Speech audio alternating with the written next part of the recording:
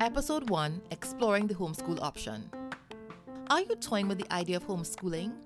If doubts about your capability and whether or not you are enough, then this episode is just for you, so stay tuned. Hi listeners, and welcome to episode 1 of Homeschooling Matters, where we talk about matters pertaining to homeschooling and the value of homeschooling. Also, as I mentioned before in the introductory episode, in case you missed it, you can check it out. We'll also be discussing parenting issues and matters as well. I am often amazed to hear moms say how much they wish they could stay at home with their children, yet I see posts from some of those very moms in social media groups who, when they're on maternity leave or on vacation, are itching to get back out to work. Some complain that they need a break, or they feel like if the walls are closing in on them. I know the feeling. We all need a break. I'm still trying to work some of those in because it's necessary.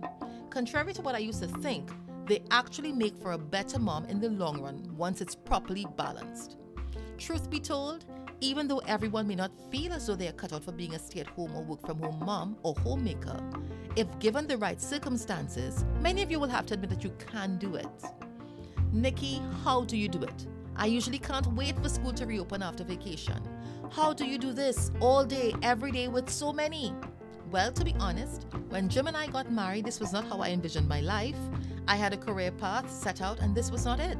People often assume that I come from a large family or that I always wanted a lot of children. Well, nothing can be further from the truth. Nothing about my life at this present moment was anything that I had envisioned, but I'm so happy with the way it turned out. As I often say, God has a sense of humor. Yes, I am often tired, overworked, sleep deprived, and called upon more times in a day than I can count times 8. But with all its craziness, I wouldn't change a thing.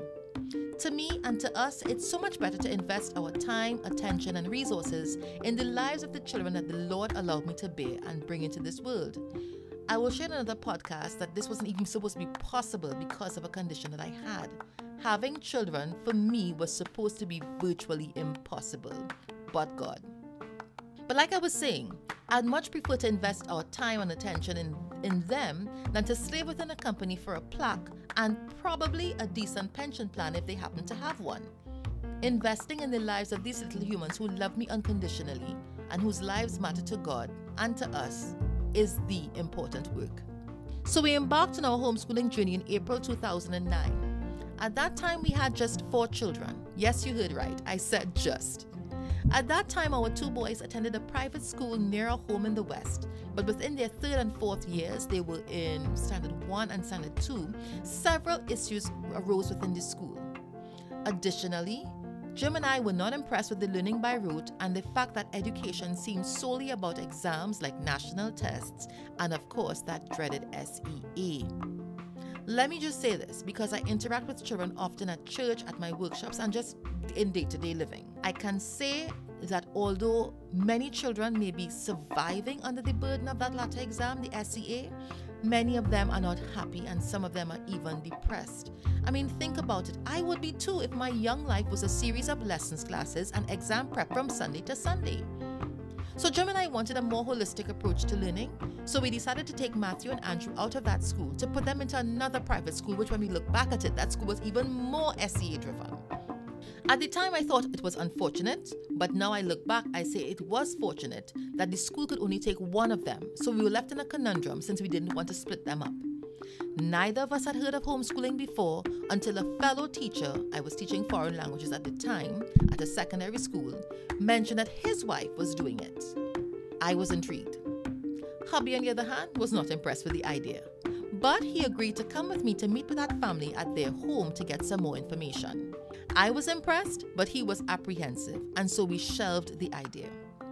A few months later, the issues within the school got worse. Something had to be done, and it was time to take the plunge.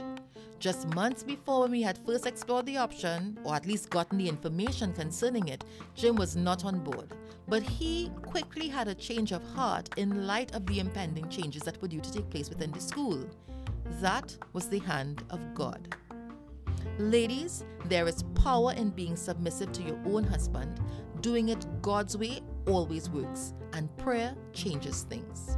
I chose to leave the decision and Jim in God's hands, and He, God, did the rest. By the time we were ready to begin, the family that we were initially put into contact with, whose home we had visited, had chosen to reintegrate their children into the school system for whatever reason. But a good friend of mine knew of another family that was homeschooling and put us in contact with them. That, my friend, was the beginning of our story. I spoke to that woman, who you would also get to hear from time to time on this podcast, for a better part of a year, gleaning as much as I could and putting things in place to ensure our family's success on this journey. Practical things like living off of one salary, even though we were still a dual income home at that time, paying off debt so that our systems won't be shocked when we move from a dual income home to a single income one. And if there's one thing I would always advise families to do before they embark on their journey, is this. I know of a few families that started out and stopped because they just couldn't manage their home on a single income. Please hear me when I say that it can be done. Don't give up. I didn't start homeschooling with businesses under my belt or entrepreneurship on my mind. These businesses were God-given ideas based on my passions and interests. The Bible says that your giftings and your talents will make room for you. Children are His blessing and His reward. He will provide. Just trust Him. Listen, this world isn't getting any better. And not only are Christians homeschooling, people from many other religions are also, because they want better for their children. I heard one preacher say it best. His name is Vadi Bokam. He said, if you send your children out to be educated by Caesar, don't be surprised when you get Romans. Look at what is being taught to our children. Look at the things that they're being exposed to in school, the agendas that are being pushed. In case you missed my point, yes, you can homeschool. You've taught them so much already. This is no different. As long as you can read and understand English, you can. We'll talk more about curriculum choices in later episodes, but for now, rest in knowing that you are enough and that you can do it. Listen, even though I was an educator outside of the home, I had my doubts about my capability to teach my own children as well. Would they listen? Of course they would. I've been training them all their lives and disciplining them along the way. So I knew they would, but I don't know the local curriculum, so how can I teach it? I was qualified to teach foreign languages to secondary school students who didn't know me from Eve. But would I be able to teach my own children in a way that they would understand and create that love of learning? All of these doubts I had to overcome, and 1 decade later, with an additional 4 children added to the mix, I still find myself sometimes doubting from time to time. But I find solace in God's word. I can do all things through Christ who strengthens me, and that includes homeschooling our little ones. Even on days when nothing goes as you would have it, and you will have those days, trust me, Mom and Dad, you are enough.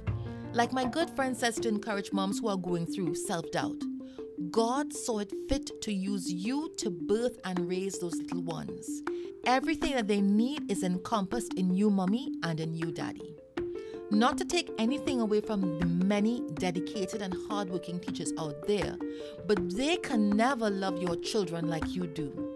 They will never know your children the way you know them. They may do their best daily, but moms and dads, even on your worst day as a homeschooling parent, with God on your side, you are enough. You can definitely do this. Yes, you can. That's all for this week's episode. Tune in next week and share the podcast with your friends and family and those who you know who may be interested in homeschooling, or even those who are just curious about it. Like I said, the episodes will also include a bit about parenting as well. Please subscribe to this podcast. You have the option to send me your questions or comments and have them read on air as well. That way, the answer can benefit not just you, the asker, but everyone listening as well. Also, if you have any topics that you would like covered, you can drop me a line there. You can even leave me a voice note and I will respond.